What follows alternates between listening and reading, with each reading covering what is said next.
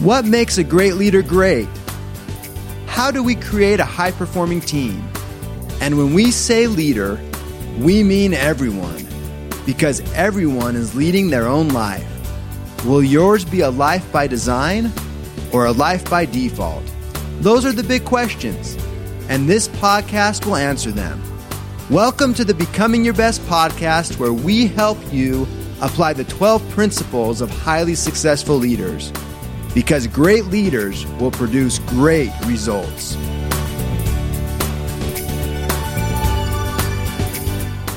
Welcome to all of our Becoming Your Best podcast listeners, wherever you may be in the world today. We are so honored to have you with us, and this is going to be an interesting podcast today. This is your host, Steve Schallenberger, and we have a very interesting guest with us today with over 2 decades of internet experience at the executive level. He is an internet industry veteran, and in addition to his Shark Tank appearance, he's been featured nationally on CNN Money, People Magazine, The Adam Carolla Show, and many others. So welcome, Stefan R. Stahl. Did I say that right? Yep, you got it right, Steve. Thank you. Nice to be here. Okay. Yeah, I love that name. It's a good one. And well, let's get right into it. And I'd like to tell you a little bit more about Stefan. In 2015, to challenge long-held delusions about unhealthy startup work cultures, Stefan moved his whole company to a 5-hour workday and would later write a book entitled The 5-Hour Workday about the experience, which would spread the idea to tens of millions of people worldwide and get press in over 20 countries like New York Times, Wall Street Journal, many more. He was subsequently hailed the world's best boss by Hamburg's Germany's #2 newspaper, Morgan Post, and America's best boss by the UK Daily Mail. In 2017, Stefan was named to our city's 2017 list of the top 10 most influential business leaders in San Diego. So way to do it, Stefan. That's great. Hey, thanks for the intro, Steve. Okay, now get us going. Tell us about your background, like including any turning points in your life that's had a significant impact, and how did you get to where you're at today? Sure. So I went to grad school down here in San Diego and came out in 1999, right as sort of the internet boom was happening. And I went right into the internet space. They were just hiring grad students so I started in a company in the radiology world. And that's really where I cut my teeth in, learning internet marketing and how internet business models were sort of transforming the world. And so after about 5 years of that, in 2004, I went off on my own. I worked sort of a side gig for about a year with a poker chip company, like high-end poker chips, called buypokerchips.com for home games. People, they want to buy a $500 set of poker chips. They would come to us. Wow. The same chips as Vegas. I don't know if you play poker.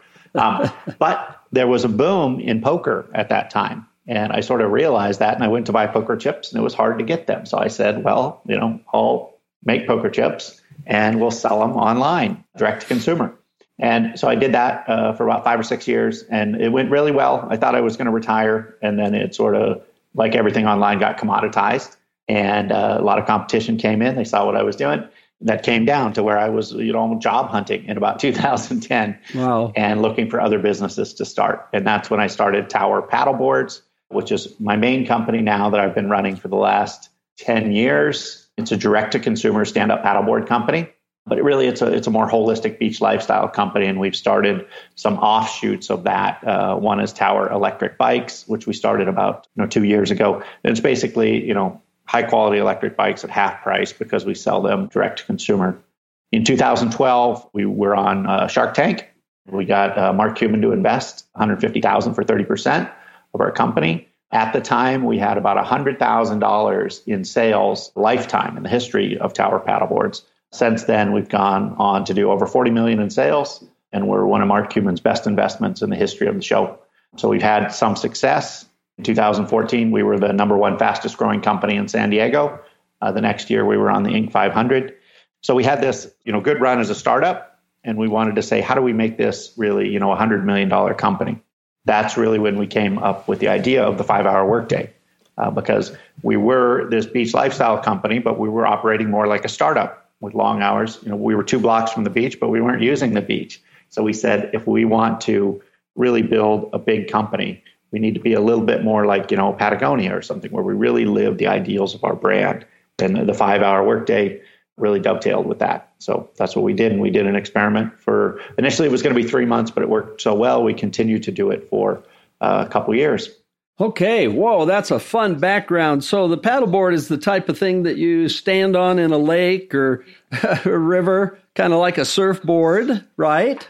Yep. You paddle around. Okay. And the e-bike is what we see someone tootling around in the city on. Is that it? They pick it up somewhere, and is that? Yeah. Okay. It's really transforming transportation. It's not like overseas in Europe and China, they look at bikes as transportation, but in the U.S., they do not look at bikes as transportation. It's a very rare, small percentage of the population that commutes to work on a bike, right? But with e-bikes, it's starting to change. Bicycles from being like a recreation thing to more of like a transportation alternative. So it's a bicycle with an electric motor, yeah? Yeah, and you can go, 25 miles an hour on these, and you can have a range of 50 to 80 miles. Okay, so wow. You can open up your community. And so did I hear you say, Stefan, that you are selling a personal model? Yeah, so we sell 2 models. It's like a beach cruiser. It's like an electric beach cruiser. So we have a men's bike and a women's bike. We only have 2 models, but it works, for pretty much anybody. Okay, great. Well, tell us what it was like being on Shark Tank. And is Mark a part owner of both of your companies or just one of them? Yeah, he owns 30% of all our companies. And he started and bought into Tower Paddleboards, but anything we do sort of a derivation or we start some new business entity, he owns a portion of that. We've started a couple other businesses. Tower Beach Club is an event space in San Diego here. That's kind of had a rough run the last year in the pandemic. Yeah, imagine. With events. And then another company called NoMiddleman.com, which is it's an aggregation of all the direct-to-consumer brands in the world. It's just sort of an information source, kind of the Amazon. Okay, and what was it like being on Shark Tank? Yeah. Were you nervous? I wasn't really nervous going on there, but I did screw up my pitch. I'm known as one of the worst pitches in the history of Shark Tank. That still landed a deal because I went in there. My slideshow didn't work. I forgot my pitch. I was stuttering and stammering, and silent for like 5 minutes, and they were tearing into me. So I had to make like a Rocky-like comeback. But it made for good TV, Steve. Oh, that's great. Well, how's it been working with the shark? It's been good. Cuban's been, very good to us. I think because we've done well for him. If we weren't doing so well for him, I think it wouldn't be going so good. He has sort of expectations, but he put in $150,000, and I think we've cashed him out well over $1 million in dividends to date, and he still has his equity position. So we've kept him happy, and he's been very supportive of us. And would you say that he has contributed to your growth? He's helped? I mean, definitely. When we signed him on, I looked at his investment more as a celebrity endorsement as opposed to just getting money.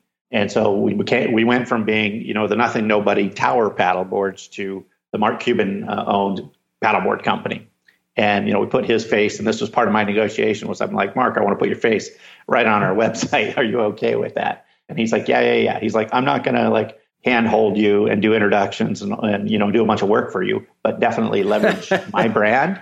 He was all about that. He's just like, yeah, that's what you should do. That's a smart move. And so, we've done that. And he's been invaluable to me because, you've run several companies. And it's a little uncomfortable when you're at the top of a company and you come from a background of working in a company where you have people over you. And a lot of people are like, oh, I want to work for myself so I don't have to deal with any of these guys. But really, when you're making the final decision, it's a very uncomfortable thing. So what's been nice with Cuban is it's my company. I'm the dominant owner. I own 70%. So I can really do whatever I want to. But when I really have questions and I'm not sure on things, I can throw it over the wall and get his opinion on it. So it's kind of like having that CEO over top of me when I need it. So that's been very useful. Yeah, that's invaluable, isn't it? There's nothing like being able to pass by your ideas, and especially when you've given it your best shot and say, how do you see it? Yeah, exactly. And I've learned in dealing with Cuban, because early on I would pass everything by him. And then, I'm thinking about this for, several weeks, in-depth thought. He looks at it for 5 minutes and responds, to my email in 10 minutes. And he says, no, I don't like that. And then I'm like, why? Have you really thought about this? So I've learned to only throw, if I just want to do something, I do it and I inform him. If I have a question, ask him a question. But that took a little getting used to. Yeah, well, that's great. That's wonderful to see things from a whole different point of view. Well, let's shift our discussion. And what prompted you to move your company to a 5-hour workday? You kind of touched on it a little bit, but let's go through this a little bit more in depth.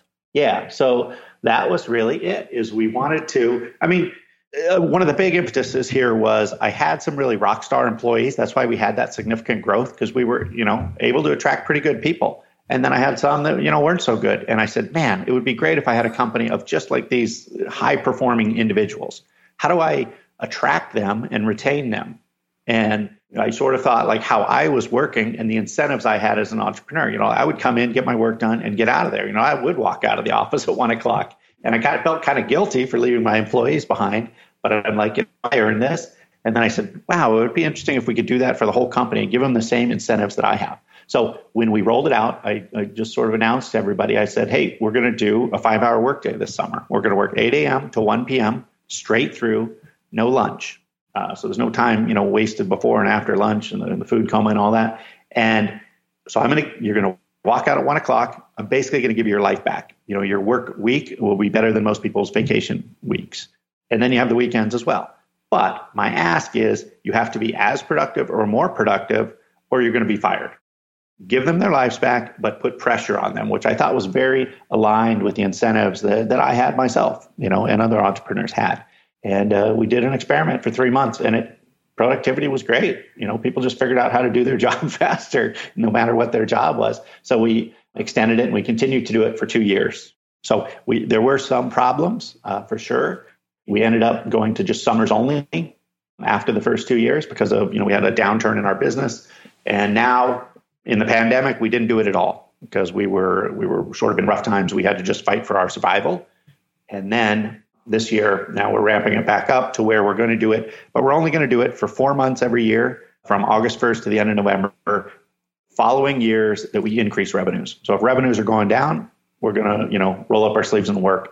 But the company can earn sort of this company-wide bonus of this, sort of incredible work day for 4 months if everything's going in the right direction. Yeah. Is that legal in California, working straight through? I don't really worry too much about the legalities of it, but I think it actually is like the 5 hours. You don't have to give breaks or something like that. Everybody's on salary. It's not like we're yeah. Okay. They're treated good. If someone wants to complain, they can complain. Yeah. Right. Okay. So, what are the lessons you've learned over the years after implementing a shorter workday? The positives that it did was it really turned us into a productivity focused company where everybody was looking for and identifying sort of productivity tools to how do we do our job faster. What didn't work, what I was sort of disappointed and really why we got away from it with the full time is it didn't help attract and retain people. I tend to hire people that are coming straight out of school. We have, turnover, every 2-3 years. And I don't think people, maybe times are just really good right now, but I don't think people care what you pay them or what their work hours. They could go work, 80 hours or 95 hours a week at Tesla or, Wall Street, or they could work 25 hours at a surf company. They don't really care. If they're aligned with the company ideals, they're going to do it and they're going to be happy to do it. And then if I bring people in, or in the early days, we were bringing them in at $36,000 a year. A rock star could raise that salary to double, $70,000 within a couple of years, because we really move those people up and we fire the other people, and then they would leave. So I don't think money motivates these people or hours. What really motivates them is alignment with what you're doing. And so that was sort of a surprise to me. It's not a hack. The 5-hour workday is not a hack to get and retain workers. And when I wrote the book, The 5-Hour Workday, I wasn't trying to write a book here, but I was writing articles about what we were doing, and there was this great response to what we were doing, like 10,000 comments or something like that, just nuts. So I'm like, well, we'll write a book and we'll put a book in every paddleboard we sell, right? And that will spread our message and sort of the alignment with our brand. And in writing that book, I had to go back and research the history of work. And we found out that the 8-hour workday, I assumed it was just always existed, but it was actually invented in the early 1900s. It was basically, Ford Motor Company and some other people. Right. It was basically the Industrial Revolution. The 8-hour workday was a reaction to that. And how do you get machines working 24 hours a day and people working in 8-hour shifts? Fast forward 100 years, we're using basically a workday that was optimized for a factory floor, which is kind of crazy. Yeah, indeed. And I would guess that just thinking about the different industries, it may depend a little bit whether it works. If you work for a bank and you're competing against a bank that has certain hours, or in a service industry where, you can only service, there's certain hours you can service, it may depend a little bit on the industry. What have you found on that? That's what I think people just assume. And I think it's wrong there, because a lot of people are like, oh, sure, that's going to work for your internet marketing company, but it's not going to work for us. We changed our customer service and our store hours to 5 hours. We put the changed hours on our website. We're not a 7-Eleven. It's not like people are buying paddleboards, 24/7. Yeah, right. Yeah. They know your hours. They sort of go around that. Same thing with our shipping department, in our warehousing. They were like, well, this really isn't going to work for us because we got to ship the same number of packages, and we're barely able to do that now. And we were probably going to grow 50% this year. So how is this going to work? But what they did is they learned to use the software that they were already using. They just learned to use it better. And they cut down the shipping time from 5 minutes to like 2.6 minutes of every package, because you put pressure on them. And that pressure sort of built better means. And that really was the key. And if you look at a lot of industries, when you put an unrealistic constraint upon people, it forces creative thinking. If you look at Amazon, basically Amazon doesn't really, they do now, I think, but historically they don't answer the phone. You can't call them. You would think that's not going to work, that business model. But they figured if somebody needed to call us, something about our model was broken, because there was a way to automate all of that communication and just fix all of the problems so you don't, initiate a phone call. And that's what sort of 5-hour workday mentality gets at.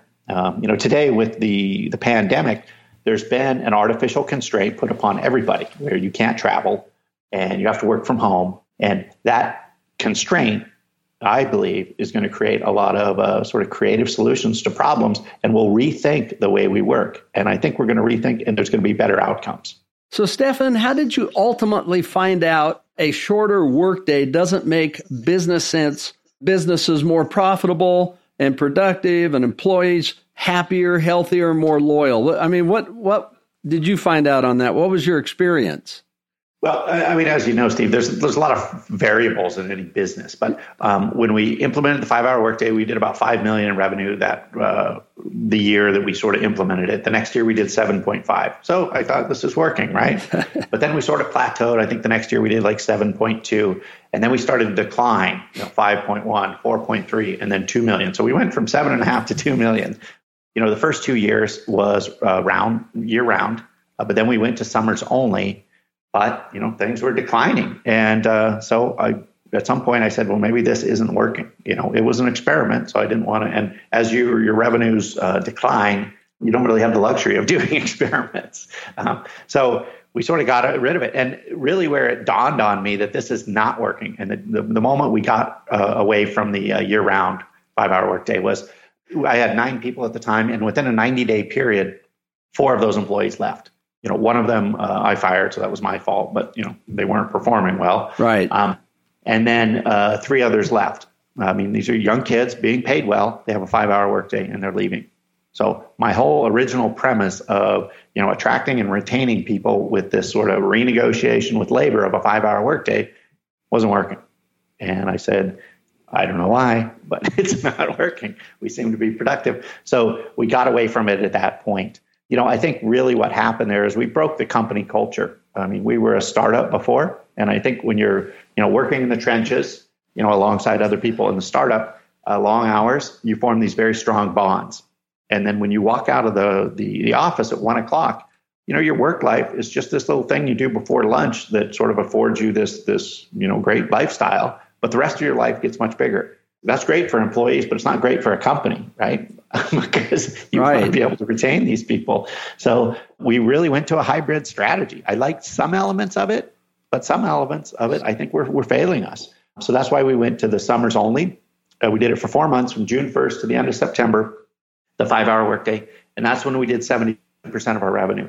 So we squeezed people during our high season. We squeezed people for time, and that forced them to figure out creative ways to work faster. And then in the off season, we went to startup hours.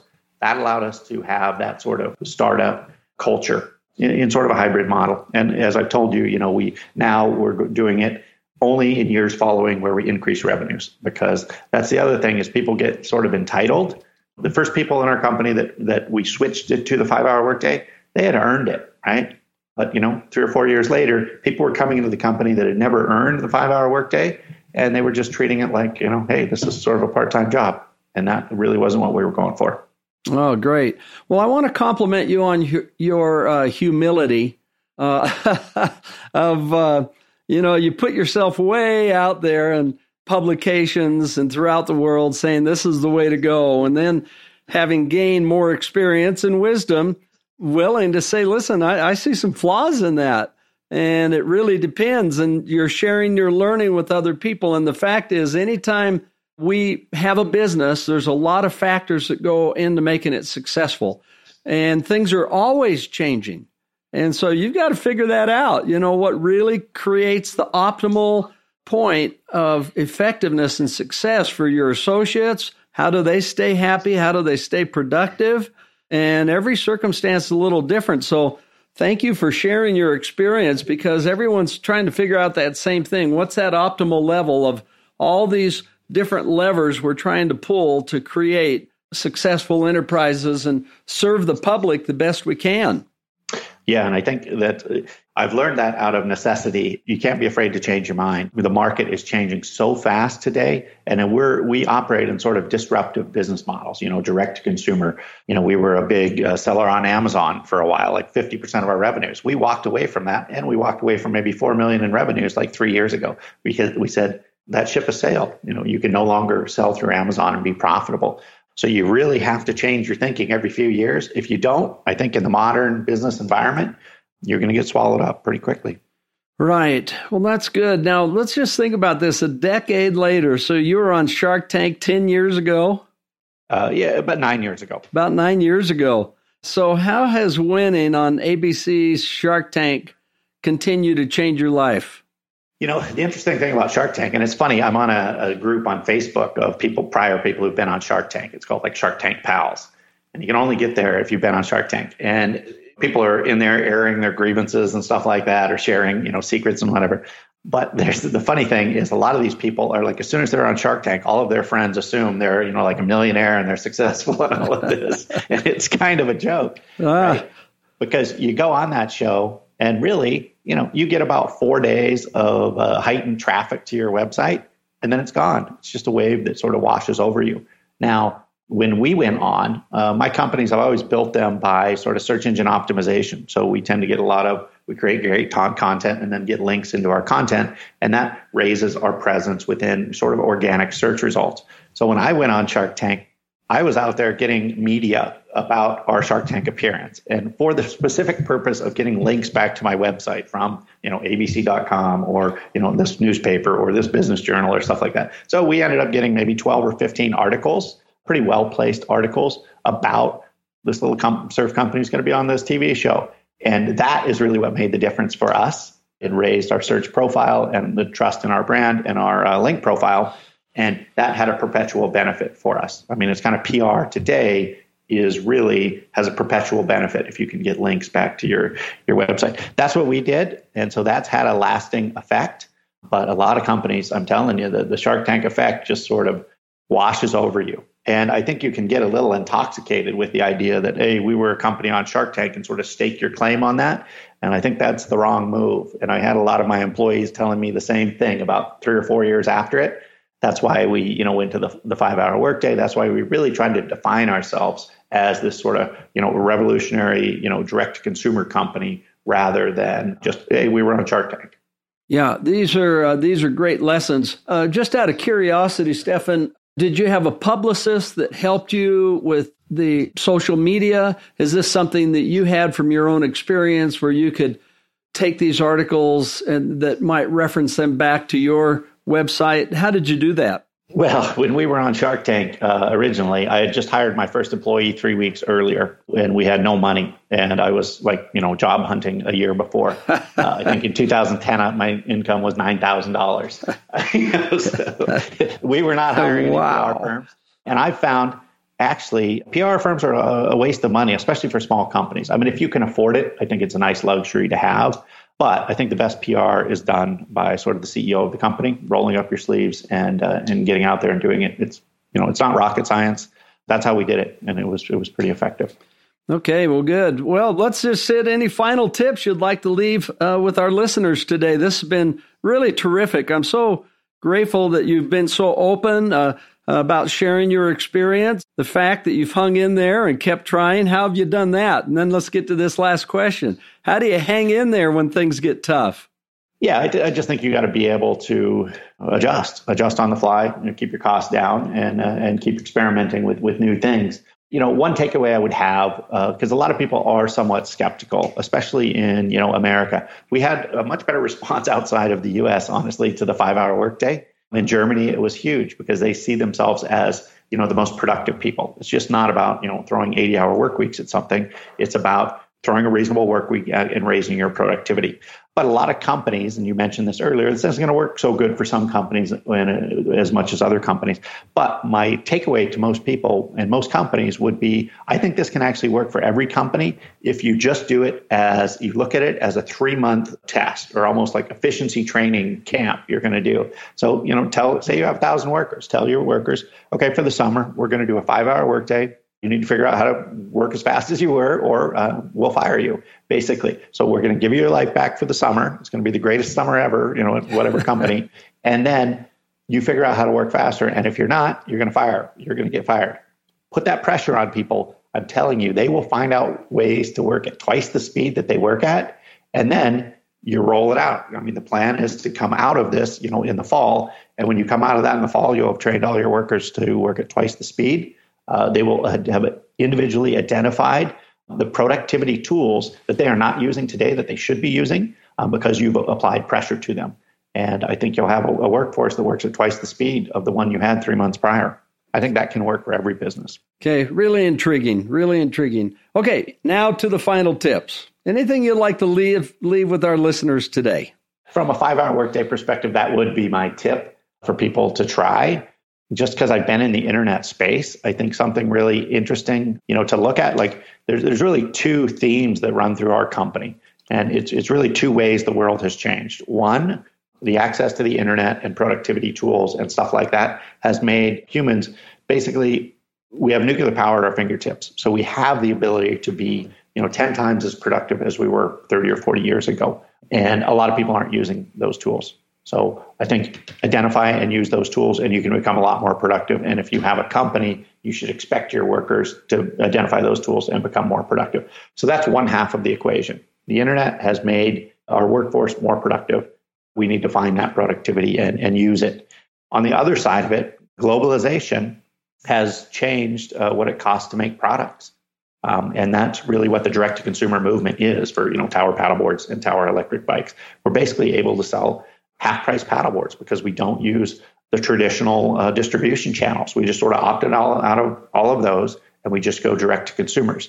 But the problem is today is you have these new middlemen that have popped up, in the form of basically Amazon and Google. So all of the little middlemen were disintermediated as things went online.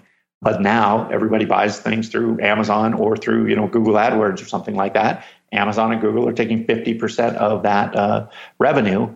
So what's happened is we've gone back to retail prices, and the entire, consumer base has not seen a benefit of globalization. We should be buying products for half of what we bought them for, 20 years ago, but we're not because now we're using these middlemen. So as a consumer, my tip is you should really, look for direct to consumer. Look how the things that you're buying, what distribution model they use.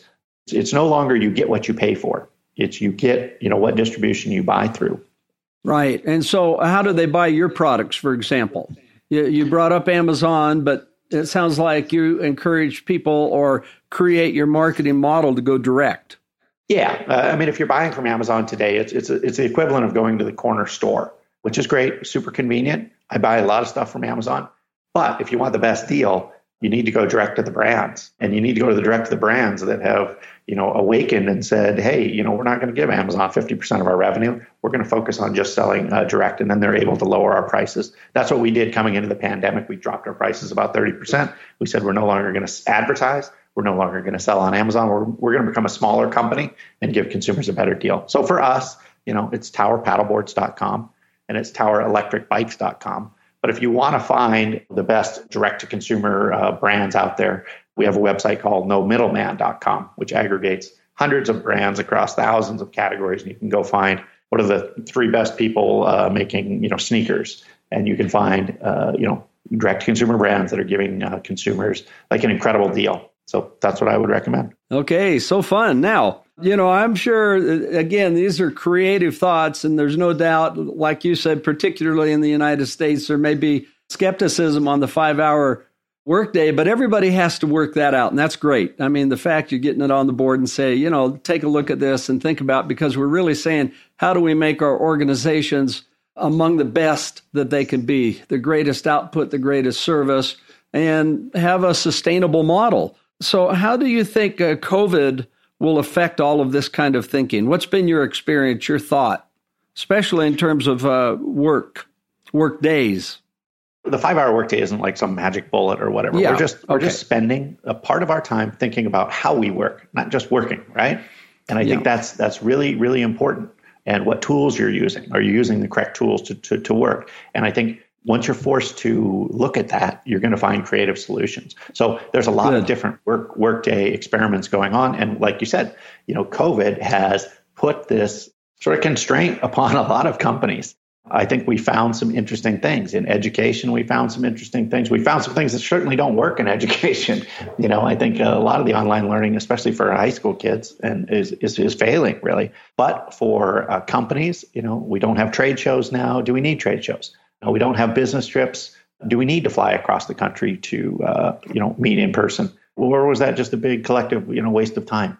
I think we're going to, do we need, offices? Or was that a collective waste of time? And personally, for me, I think remote working is not the way to go. I mean, we do a 5-hour workday, but I want everybody on the field at the same time in the same place. So you get this sort of idea sex, sort of the exchange of ideas among people working on hard problems in a similar space. So I'm not hugely hip on remote work, but I think we're experimenting with how we work. And I think that is the good thing. We're thinking about how we work. Yeah, good job. Great. Well, this has been so fun. Let's repeat one more time for our listeners how they can find out about what you're doing and how to have access to your products, and also the middleman.com. I think you said very interesting. Yeah. So the book, if you want to read more about the workday and the history of work, really, the 5-hour workday book's available on Amazon. So our companies, and it's easy to track me down. We're a small company. You can just go onto our websites and email anybody and you can find me. Towerpaddleboards.com, direct-to-consumer paddleboards, and then Tower Electric Bikes, direct-to-consumer electric bikes. And I'm telling you, an electric bike will change your life. I truly believe that. I mean, people will just be amazed once they try it. And then nomiddleman.com. That's sort of the Amazon antidote. Okay. Now, because maybe some of our listeners will have the same question I have, describe what an e-bike looks like. An e-bike is just basically a bike with a motor on it, but it's an electric motor, so it's silent. And there's a variety. There's probably 200-300 brands of e-bikes out there. And, some of them, you can't even tell it's an electric bike. It just looks like a regular bike. The motors are integrated into the bars or whatever. And you can spend as much as, $10,000 on an e-bike. And then there's e-bikes that just sort of slap on a motor and they look like these sort of contraptions. And they're really cheaply built. You can buy those for, $700 to $1,500. Our bike's a little under $2,000. It's a very high-end bike, but we made it to look like a bike, but with off-the-shelf components, because there's a lot of e-bike companies coming into business and going out of business, and a lot of, okay, well, now I have this bike and there's nobody to work on it, or the parts are no longer available. So we're very conscious of that. We've been in the direct-to-consumer game for 10 years. So we're building this sort of a slow growth company, and we're building a long-term brand. We think that one day we will be the biggest e-bike company in the world, but we're on a path to get there in 20 to 30 years. Well, Orville and Wilbur would be proud of you. Well, thank you so much, Stefan, for being part of this show today, the Becoming Your Best show. That's the spirit of it, everything we've been talking about. Really great visit, wonderful ideas, and we wish you all the best in what you're doing. Hey, thank you. Thank you for having me on, Steve. To all of our listeners, it is such a delight to be associated with you. We appreciate your spirit, your interest, your dedication to learn and improve yourself. And the very fact that you do that is a great example to everybody that you associate with. So wishing you a great day. This is Steve Schallenberger with Becoming Your Best Global Leadership, signing off. Thank you for listening. Would you like help to apply the 12 principles of highly successful leaders in your life, in your family, or in your organization? Call us today at 888-690-8764 to speak with a helpful representative to evaluate your situation and how we can help. Or you can visit becomingyourbest.com. Whether it's a corporate training event, keynote, workshop, trainer certification, or personal coaching, it would be our pleasure to serve your needs. Once again, call 888-690-8764 or visit becomingyourbest.com today.